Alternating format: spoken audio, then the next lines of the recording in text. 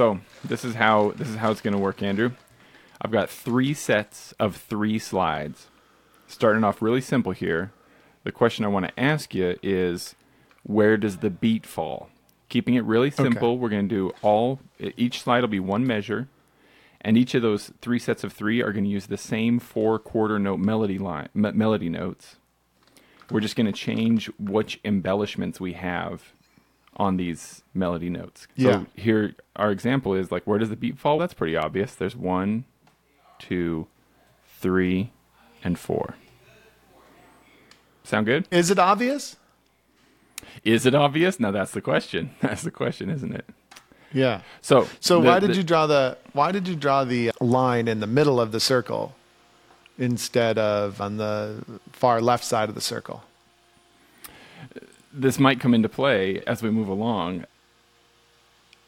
If you'd like me to put it on the far left side of, I think you thought this is why it's already a good point. I think you thought this was going to be a simple episode, and I think you're in for a rude awakening, my friend. Let's complicate it, baby. So you have 4 quarter notes there, and fine, all 4 quarter notes could go on the beat, but what does that even mean, man? What does that even mean? What does that mean? What is a quarter note, man? What is it? And depending on what instrument you play, the quarter note could mean something like quite different. And where's the beat coming from? For example, if I was like a tenor drummer, although it wouldn't be notated quite this way, but if I was a percussionist of some kind, those quarter notes would be very strange. They would represent when I strike the surface. And really what you're talking about with a quarter note and its relationship to the beat is, when is that note initiated? Yes, when is it initiated? Yeah. And then the bagpipe is a note that initiates only and does not de-initiate. And there's like real terms for this. If you were using a MIDI sequencer or something, it would be known as like the release. So how long before that note is released and you're not playing that note anymore? But see, on the bagpipes, we don't have a release because the sound is continuous. So we have a release free. So when we see rhythms, all we are particularly concerned about, typically, when we see music notated on the page, is we're most concerned about when does that sound initiate. Mm-hmm. But hopefully you can appreciate for other instruments, there's more to it than that. How long is the actual duration of that note before there's any break? Going back to what I said before, Bruce Gandy sometimes says the bagpipe is a legato instrument. But so a trumpet could play legato as well, but that would be like not something you would do all the time. I'm not an expert in this regard, but a legato would mean that you connect all the notes and you slur between them and there's no stop in between. And then you have a violin. Are you bowing that note or are you plucking that note? And if you're plucking the note, you would want to pluck the note exactly at the moment of the beat. But then the question, then I also have a question like, what is the beat? Right? So we have 4 quarter notes here that all have to be played on the beat, but what does that mean? Mm-hmm. Jim's like, I don't know. Okay, so like, because you hear people say all sorts of crazy stuff all the time, which is, oh yeah, man, like John Bonham, he played on the back of the beat. Yeah, yep. So like, what is this beat? Is the beat like the convenience store where you could do legal transactions in the front and then like slightly shadier transactions in the back? Is that what the beat is? Is it like a structure?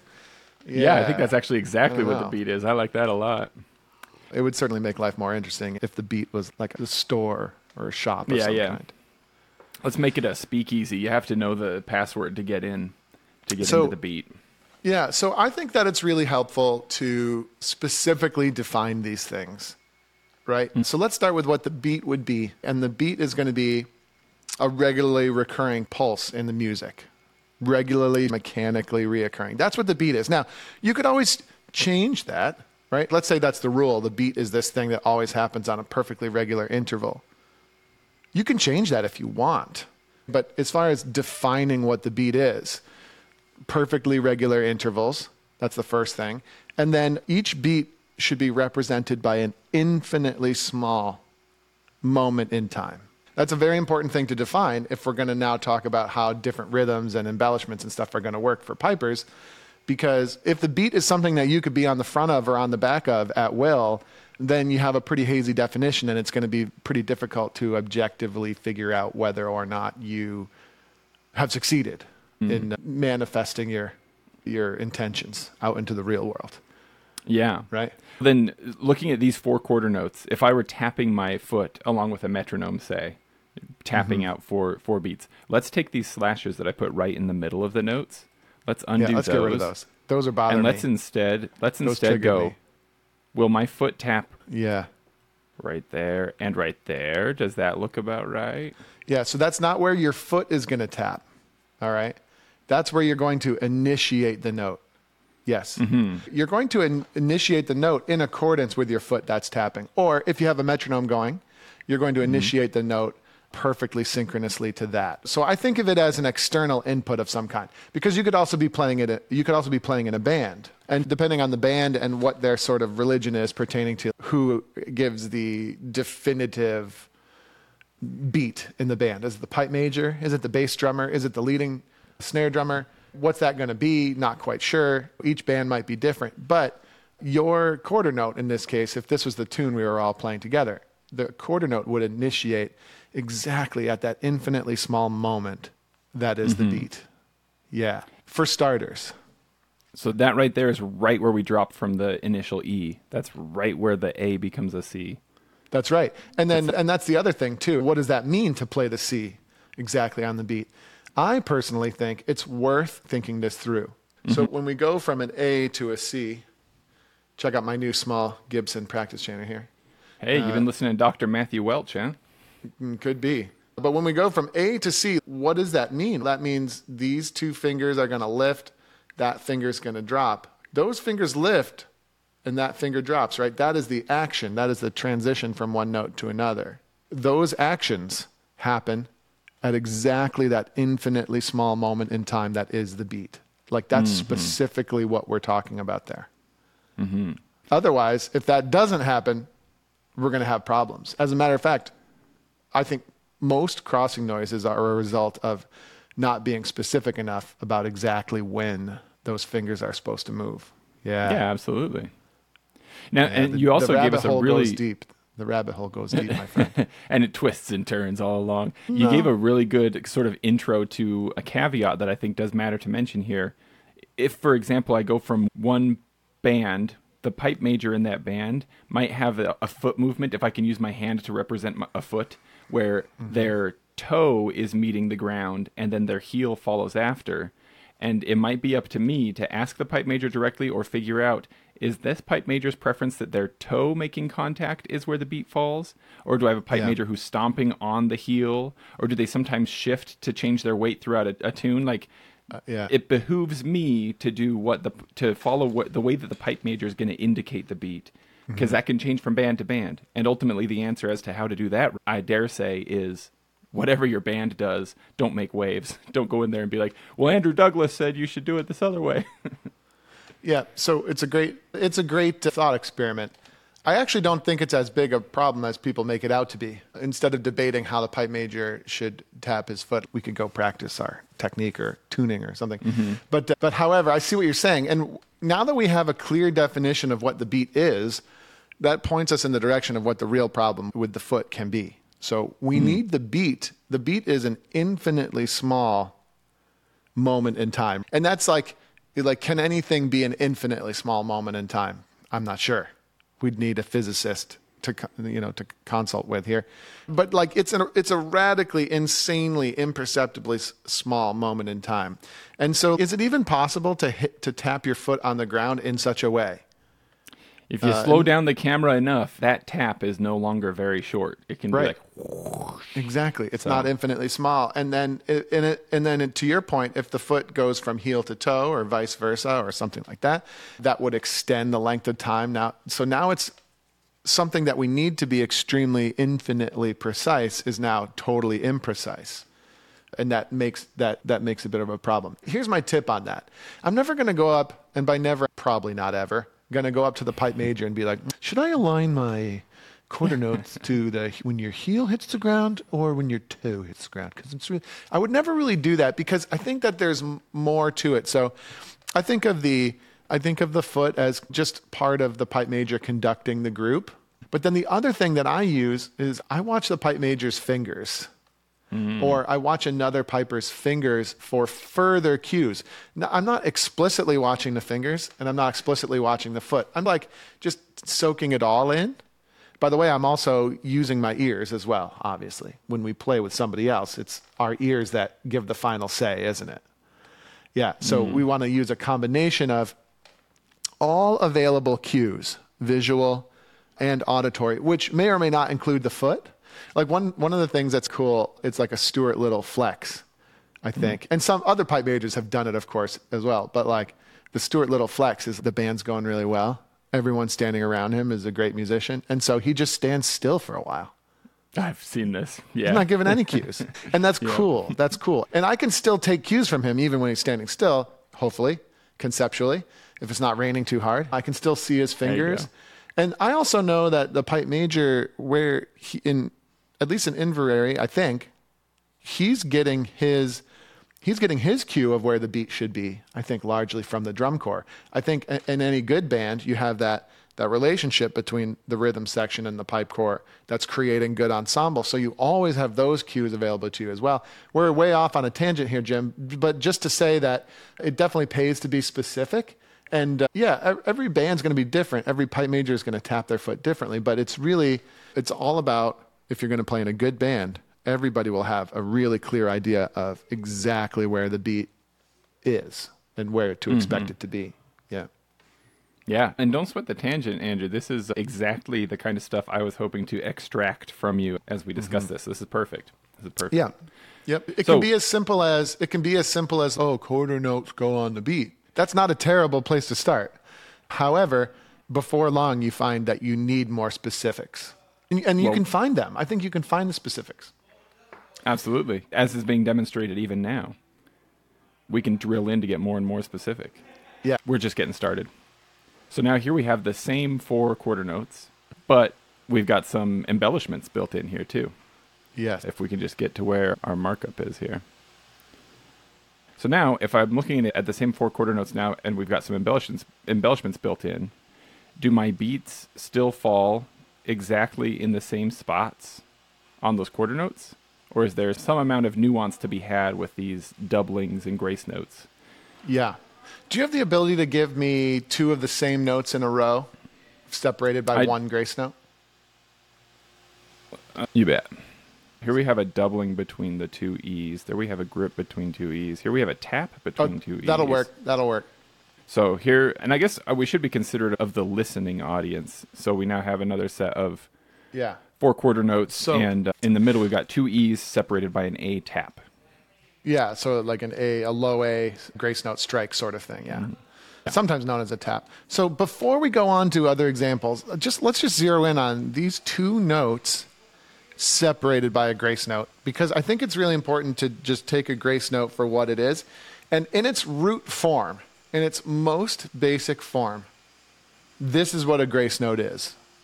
It's a method for separating 2 of the same note. That's like the root reason for a grace note, which is on the bagpipes, and we already talked about how we're a continuous instrument. We cannot stop the sound, at least without great pains. We cannot stop the sound easily. Like on a clarinet or even on a practice chanter, we could stop the sound. We can easily separate the sound with our tongue on most woodwind instruments, but we can't do that on the pipes.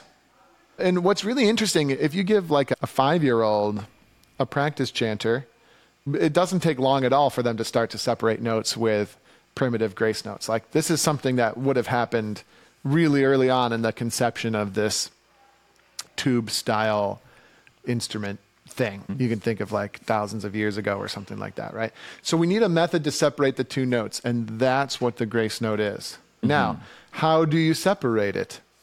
Like when you go back to tonguing on a trumpet or something, how long is the tongue? What is the duration of that thing? And what I've come to is that the this articulation, this grace note between the two notes is very similar to the beat in the sense that what we want is an infinitely small sound. What a grace note is, it's an articulation of an infinitely small time value.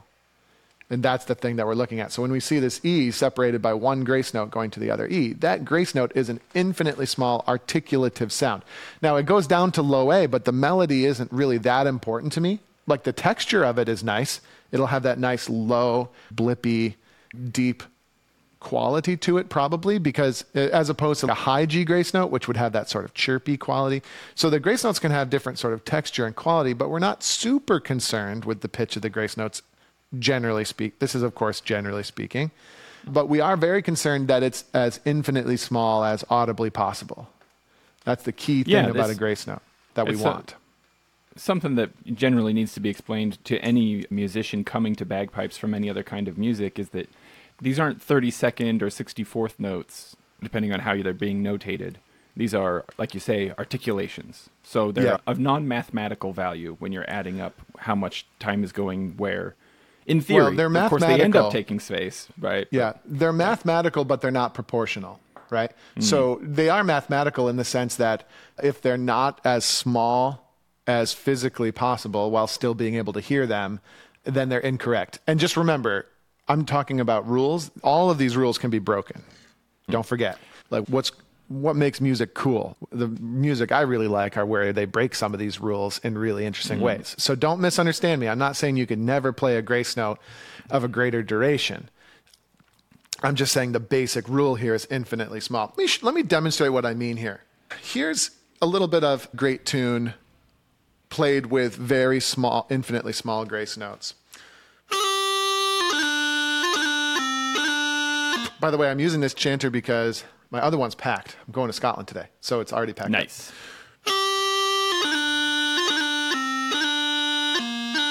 So in there, I'm just trying to play very small grace notes. Now, listen to the impact on that phrase when my grace notes are no longer as small as I can possibly make them.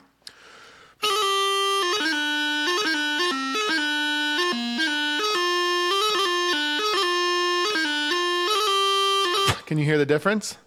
For sure, yeah. For sure you can hear the difference, right? So here's what I want again, very small and crisp.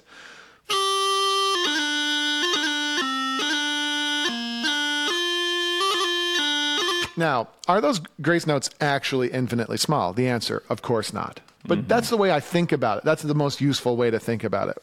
What the true duration of those grace notes are, they're so small that they don't take any perceived time from the melody at all. That's the role of a grace note. Which, by the way, going back to what we were saying earlier, grace note is a poorly named thing. Because grace notes in the greater world of Western music are not that at all. They have a definitive length to them, and they tend to just ornament the melody in really interesting ways. There may be more like the melody note components of embellishments, but I'm sure we'll get to that in a moment. Yeah, that totally makes sense. And of course, the problem with the way that you played that poorly, when you played that phrase poorly, was that those grace notes were taking away from the duration of the melody notes. And so it either squishes the measure out to be too long, or it makes it so that the expression of those melody notes one to another within the measure aren't happening right. Exactly right. And that's the key thing, right? The grace note is only worth doing if it helps us bring out the rhythm of the melody. So let's go back to the original question. So here we are, we have these two E's separated by a grace note. Now, whenever a grace note precedes a note, we have that infinitely small grace note. That should perfectly coincide. When you have that, the grace note should perfectly coincide. The infinitely small grace note perfectly at the same time as that infinitely small beat where the note should go.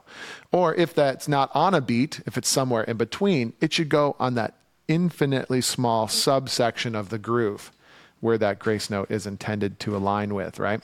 So once you have a grace note preceding a note, that is the thing that will perfectly align with the beat. And of course, the melody note follows infinitely soon thereafter.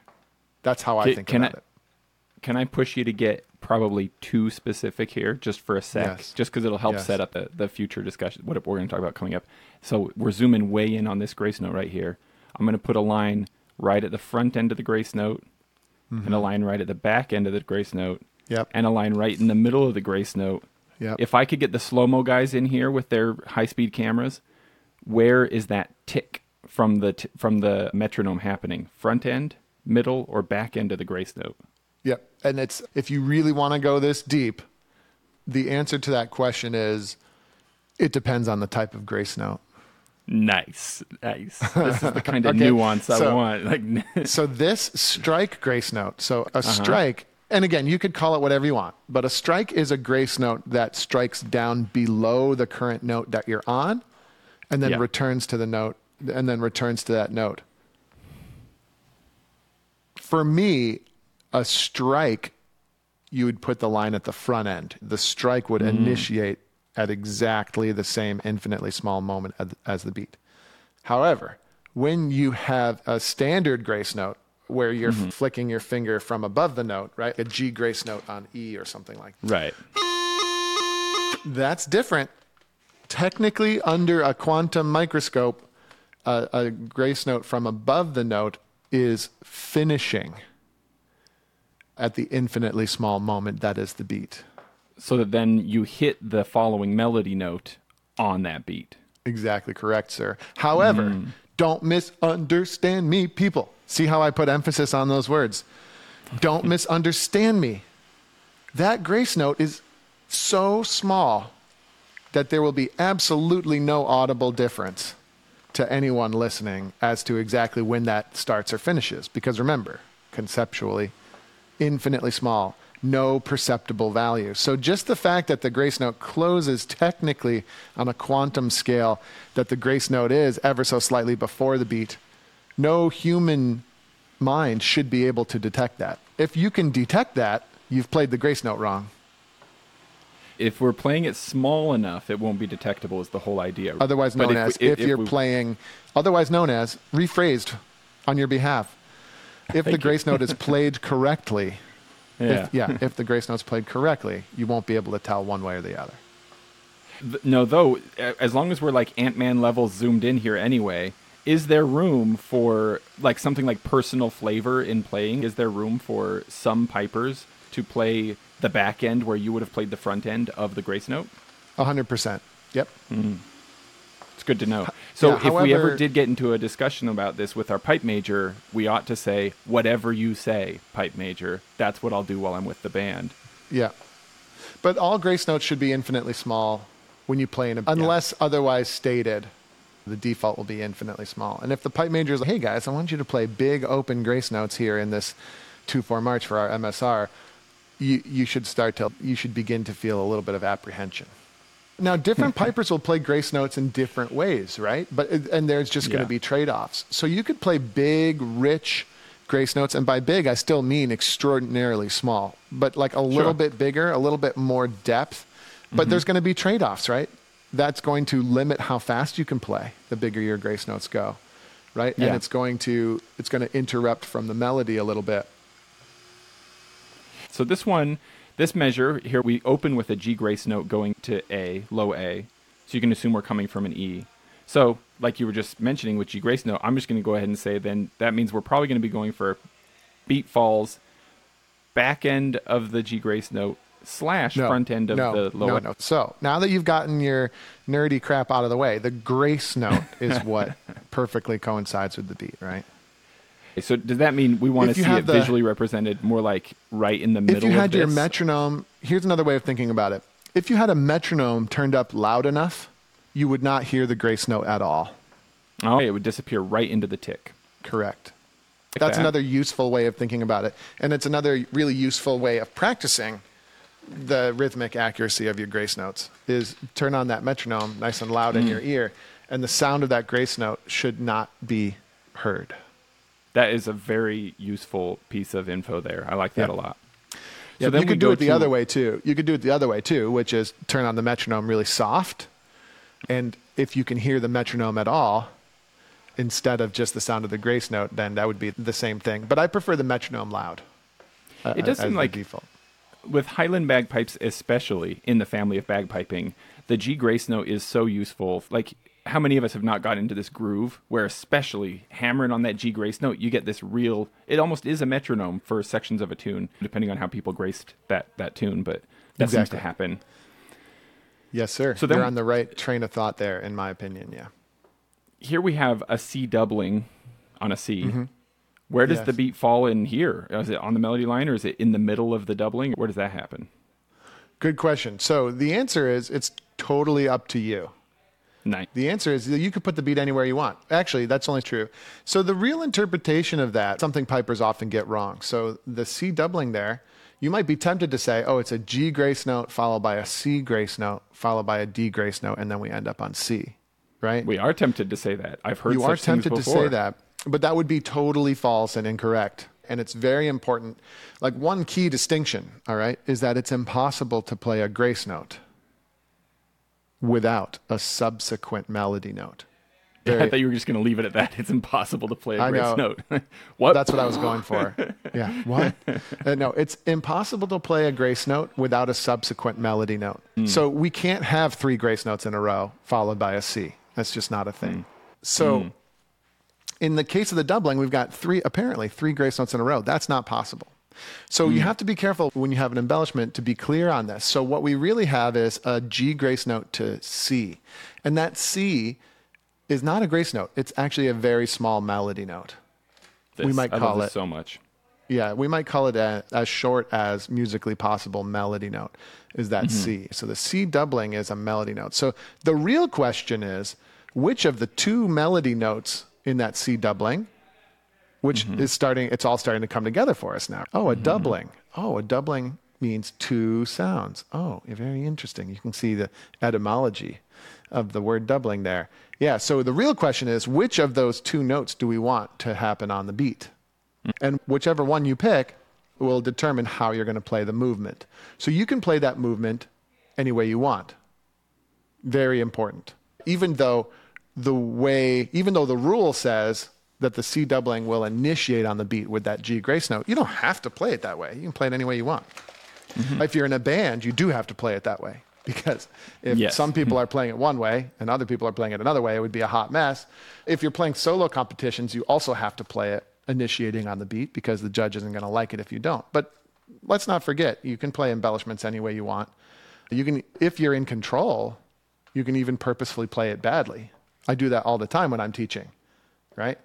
Yeah. What am I doing wrong here? And then I purposely play it wrong. So anyway, with all that esoteric nonsense out of the way, what we'll do as pipers, the general rule is that on a doubling, the first step of the embellishment will align perfectly with the beat. So in this case, it would be another case of the G grace note to C.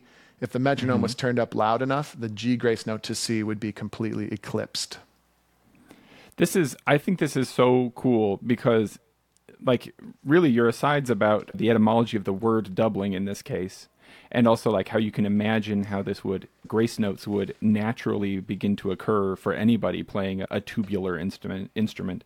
If we can, in our imaginations, imagine this C right here melding with this C right here, essentially what we have to start with, it feels very much like an evolutionary line. It is. Where it's not at all different from the G grace note to A that we just barely saw. It's just another G grace note to C. And then we decided to do a little D sound after. Yeah, you could look at a sport like snowboarding, relatively new sport, right? And what happens every year? Every year they just throw in another rotation or another little they spin a little more. fakey grab thing, right? But I don't know. I obviously don't snowboard. I'm very top-heavy. Such a great snowboarder. That was great. Yeah. But you can see like a relatively new sport that's ornamental in nature, right? What do? You continue to push the boundaries of the ornamentation, right? And so these doublings that we see all the time in tunes, that's one like evolution from the basic tools that we have, right? It's one step removed. It's, I have a grace note to these melody notes. That's cool. But bro, check this out. I'm going to throw a double. Ooh. And then he's, I hate that. I hate that. Oh, you think that's cool, bro? No, I don't know. Maybe I'm just adversarial by nature, but I'm making up fake history here. But then the other guys, I can do doublings. Plus, check out this D throw. Or check out this little pinky thing I'm doing that gives me 3 sounds. What? Yeah. And then Oh, and the I'll other see your guy's little like- pinky. I'll see your little pinky sound, and I'll add a grace note to the beginning of the pinky sound. I'll see your D throw, and I'll make it a heavy D throw. Yeah, and then eventually you play that out long enough, and then you find guys who are like, I don't need any of that ornamentation. Check out my minimalist style. That's where minimalism comes from. It's like they're tired of all the ornamentation, and then They're tired. They're tired of shredding the gnar, and they want to go back to just sliding some powder. Exactly, man. Exactly. And then Andrew Wright comes to mind. He used to just do recitals at the piping schools where he would just play 4/4 marches with like absolute few grace notes and embellishments as he possibly could. And it was so cool. People thought he was weird. I thought it was awesome. It was like, oh, this guy's, when you go minimal, now you're listening to the sound of the pipes and like you're listening to just the big notes and like all the value, because it's easy to get caught up in all the embellishment, flat, and all the special effects, so to speak, right? And then like you have these movies with so much special effects, but not actually that much substance. And then you have Spielberg will be like, you know what? I'm shooting this one on like old fashioned film just to get back to the basics. But I digress. But yes, it is a natural evolution, right? And you can go quite far. You can evolve things quite far. Pibroch is actually a cool thing in that respect. You get to experience the evolution of increased ornamentation, all packaged in one piece. It's neat. But anyway. No, that is such a good point, Andrew. I had an interesting experience the other day where my younger sister, who grew up being bagpipe adjacent because we lived in the same house and I was playing bagpipes, but never having played pipes herself, she brought up to me that she had heard a pibroch for the first time, and she didn't know that it was a pibroch, but she mentioned, I really liked the way that started because I feel like bagpipe music is so much little blippity boopity this and blippity boopity that, and finally I could just hear the instrument, and I thought it sounded beautiful. Yeah. And I was like, and for me as a bagpiper who's like trying to get into pibroch, right? I'm like, what? Mind blown. I was like, I thought the blippity bloopities were the most important thing, and to have a non-bagpiper appreciate the like minimalism of the ground, especially of a pibroch, was very interesting to me. Yeah, if the average person listening to you is just distracted by your blippity bloopities, it doesn't matter what grade level you're in, bro. You're not a good piper. I'm just telling you right now. You know what I mean? It's like people have the bloopities. When the average person on the street passes by and Stuart Little is playing Cameronian Rant and some grade 1 guy is playing Cameronian Rant, you're hearing bloopities from one guy and not the other guy. Or gal. It doesn't really matter. Right?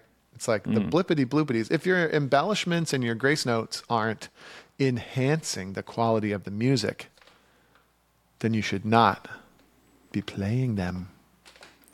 Isn't that interesting? Embellishing what? If they're intended to embellish the melody line, but they've taken over and there's no melody left, they're no longer embellishments. They're distractions. And so you can play an embellishment correctly in a way that you won't be penalized on your score sheet, but it can still be musically terrible.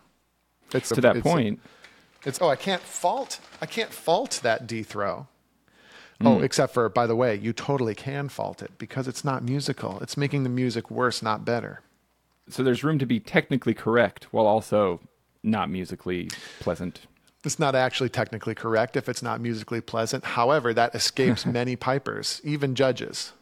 But we should, and perhaps even I'm sure even myself, right? It's like I've been in the bagpipe world for so long, I'm probably ignorant to many of the things that we do that make no damn sense to normal musicians. Yeah. 4 minutes of tuning for a 3-minute MSR. Yeah. You're being generous there. I think it's more often 12 minutes of tuning for a 3-minute MSR, but yeah. Yeah. We should stop. We got to stop here or else I'm going to get myself in trouble. So stopping there. No, I mean, we can keep the topic going, but we should stop. Stopping that line of thinking. Pause. And just, So to the same point, though, here next in our little example, we do have a quarter note simply moving to another melody note. And there we're just going to put the beat right at the beginning of that quarter note. Yeah, that's actually an interesting note change, I think. And I'm not sure if you did it on purpose. But that's a really interesting note change because it's like the simplest possible type of motion we can have on the scale. We're going from C to D. So that's just one finger that has to lift, right? And the lifting of that one finger that moment, that exact infinitely small moment where you're no longer covering the hole and now it's uncovered, that infinitely small moment should perfectly coincide. If you were playing with a metronome, it should perfectly coincide with the metronome. If you're tapping your foot, it should perfectly coincide with the moment that the foot strikes the ground. If you're playing with a snare drummer, it should perfectly coincide with the moment they strike the snare drum. With that clap from the snare drum. Yep. So now I'm going to try something just slightly different to explain the same thing with what we have next, which is an E doubling.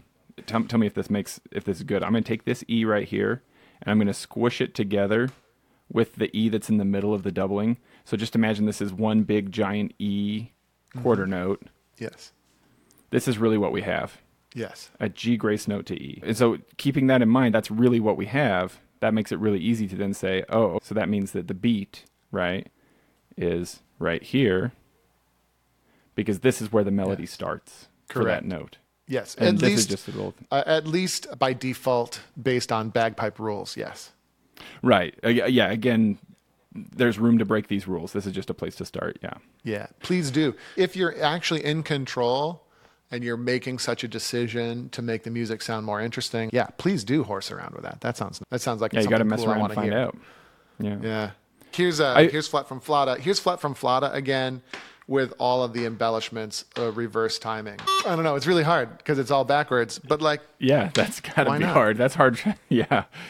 I'm having a hard time wrapping my hand around how I would get my fingers to even do that. My hat's off to you. But you'd have to sing it differently. Hada, hada, hada, un, hada, da, un, hada, hada, un, hada. You get something like that. But you can see it totally. You can see it totally transforms the shape of the music. I mean, that immediately to me suddenly felt like a Porsche de Buell walking song. Yeah, and it's interesting that it changes the feel, the groove, the rhythm of it, and it immediately evokes other styles of music. I'm not quite sure what it would be, like some sort of I felt Arabic flavors as I was singing that for some reason. But then and that's not to be weird and bizarre or anything. Like that statement wasn't just to be some sort of weirdo, but it's to say that there are these characteristics of various types of music that you're not necessarily aware of, but it's things that are woven into the tapestry of the music. And so for us, these doublings, that sort of taka, or that sort of accent followed by that. So a super short note accented perfectly on the beat, followed by that sort of echoing thing. That's very common. That's like a bagpipe music thing. I can't really think of any other music that does that so explicitly. I played a lot of percussion, and percussion players like snare drummers will play flams, and flams are really interesting because there's a grace note there, but that grace note typically ever so slightly precedes the beat, right? So a flam is not the same, but a flam is what makes certain types of snare drumming really iconic and interesting and flavorful. Yeah, these things become defining characteristics of the idiom, the instrument, etc. Yes. Said, yeah. I do what I can. That's why I pay you the big bucks. That's it. Let's hit another slide real quick here. Yeah, what do we got for low G oriented embellishments? Let's click through. Tell me boring. Oh yeah, one of these. The one with the D throw and the grip. Let's just talk about the D throw and the grip. Yeah. There we go. Yeah. So let's go through these ones. So the first one, we have the low G strike on low A. That's the same as any other grace note, I think. And if it's ever so slightly different there, that's a unique one where we're going from a note.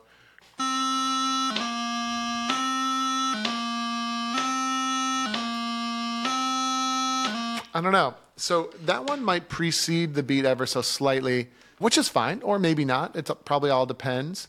And then a lot of pipers will play that grace note a little bit on the fat side. Yes, for sure. It's almost more like that particular one can be sometimes more of a traditional Western music style grace note, where it's just we're visiting the low G ever so briefly, or it can be treated exactly the same as other grace notes for starters to keep things simple. After that, we have a D grace note to C. There should be no surprise there, right? If we had that metronome on really loud, the D grace note would be completely consumed by the clicking sound. That's where that should go. Right, and then we'll switch to the C. Yep. Now, the low G embellishments get a little bit interesting. So we already talked about how you can't have 3 grace notes in a row. There need to be melody notes in there somewhere. Now, you could deduce what those would be. For example, here we're going from C into this D throw. So how do you play a low G grace note in between C and D? So it's not a thing. As fast it's not as really possible. a thing. I was going to say as infinitesimally small as possible. Yeah, that's not really what it is. Rough.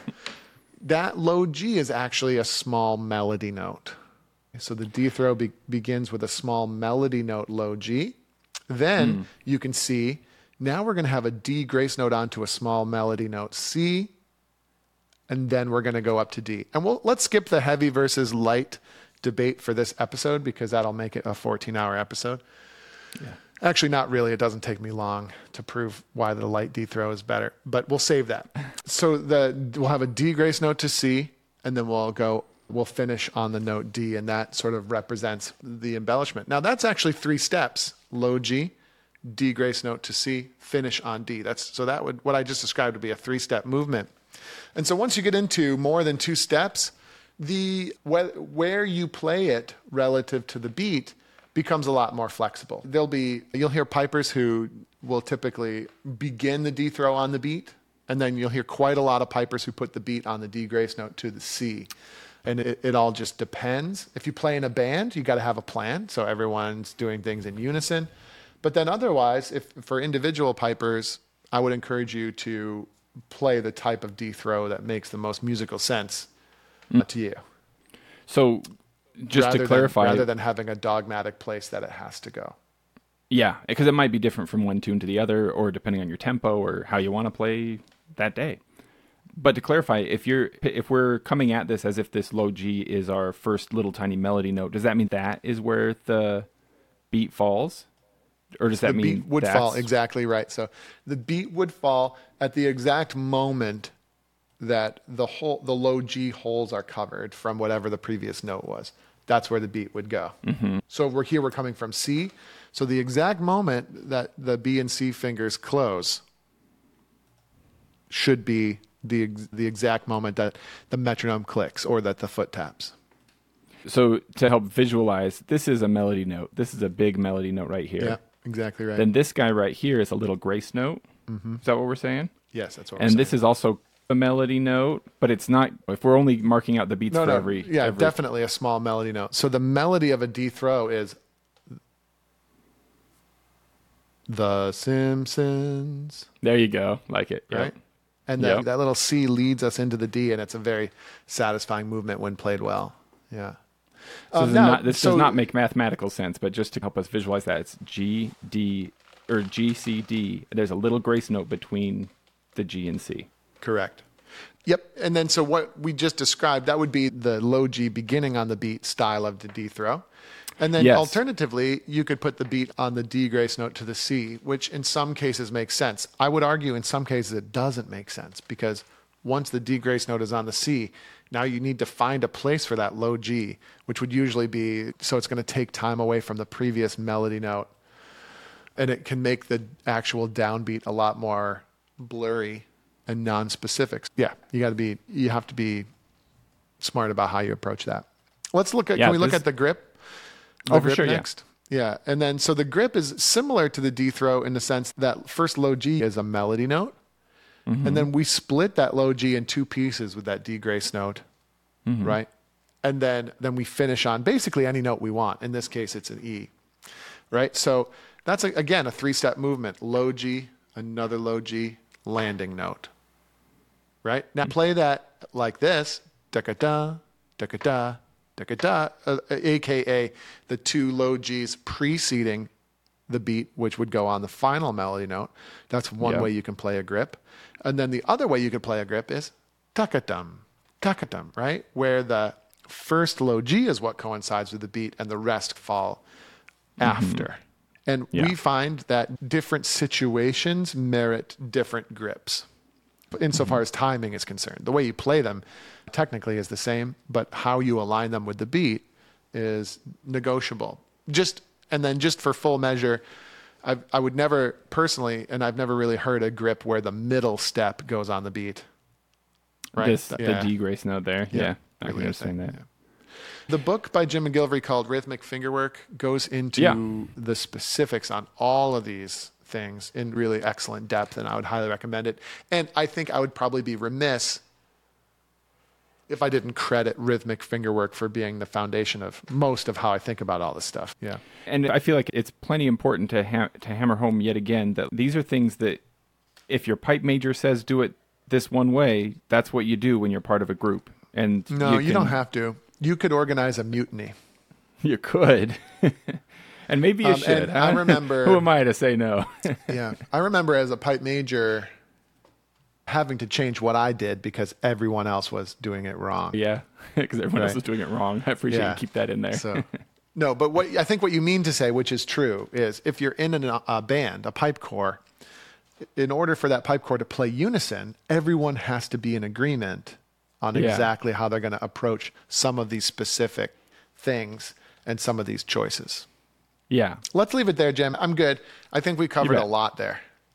It's fun. It's a good one. Yeah. I got to leave a little bit left inside of a Dojo U membership. I can't just give it all away. Everything. Yeah, I can't tell you everything. It's, how do you do the thumb grace note? So if you want to know how to do the thumb today. Grace note, join Piper's Dojo. And if you want to get even more deep and nerdy into this whole world, buy Jim McGillivray's book, Rhythmic Fingerwork. And Gibson Practice Chanter. Oh yeah, so that's today.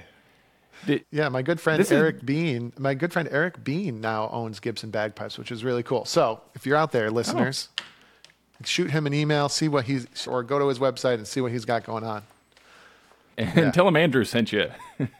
Yeah, tell him Andrew. Yeah. Yep, you got it. That might not get you any kind of special deal, but it'll make him realize how important Andrew Douglas is to his business model. Yep. And then it's definitely, I think on YouTube we'll have to say this has paid product placement or something. No, it's not really paid, but he sent me some of the chanters and some of the changes that they made, and they're pretty good. Not too bad. Andrew, this maybe bleeds into a new topic. Maybe we could do this topic some other day, but just while I'm thinking about it, that the fact that it's a smaller Gibson chanter, what it brought to mind is, the bagpipe doctor, Matthew Welch, right? That's his name, right? He did the complete theory. Yeah. I was just doing an interview with him last night for our new bagpipe tuning course. There you go. He has advocated in the past the use of smaller practice chanters with non-countersunk holes for increased fingerwork accuracy. And personally, I don't entirely understand why, but I trust this guy, so if he says so. I will say the Gibson practice chanters that I have in front of me are countersunk holes. Yeah, that is a topic for another day. No sweat. I think that countersunk holes, they make sense to me. So if there's a strong argument for not using countersunk holes, we should have that person on. But probably not for too long, because that doesn't seem like an exciting topic really beyond a few minutes. So we should have Matt. We should have Matt on. Yeah. And to talk about that for 5 minutes, and then more interesting things thereafter. Other things too, yeah. I've nearly finished that book that he put out recently, so maybe that would be a good time to have him on. Another phenomenal book that people who are interested in knowing the things, on knowing the knowledge, should definitely grab his book, for sure. Yeah, it's been super cool. Now, is that the end of the episode? Did we go? Yeah. Beautiful.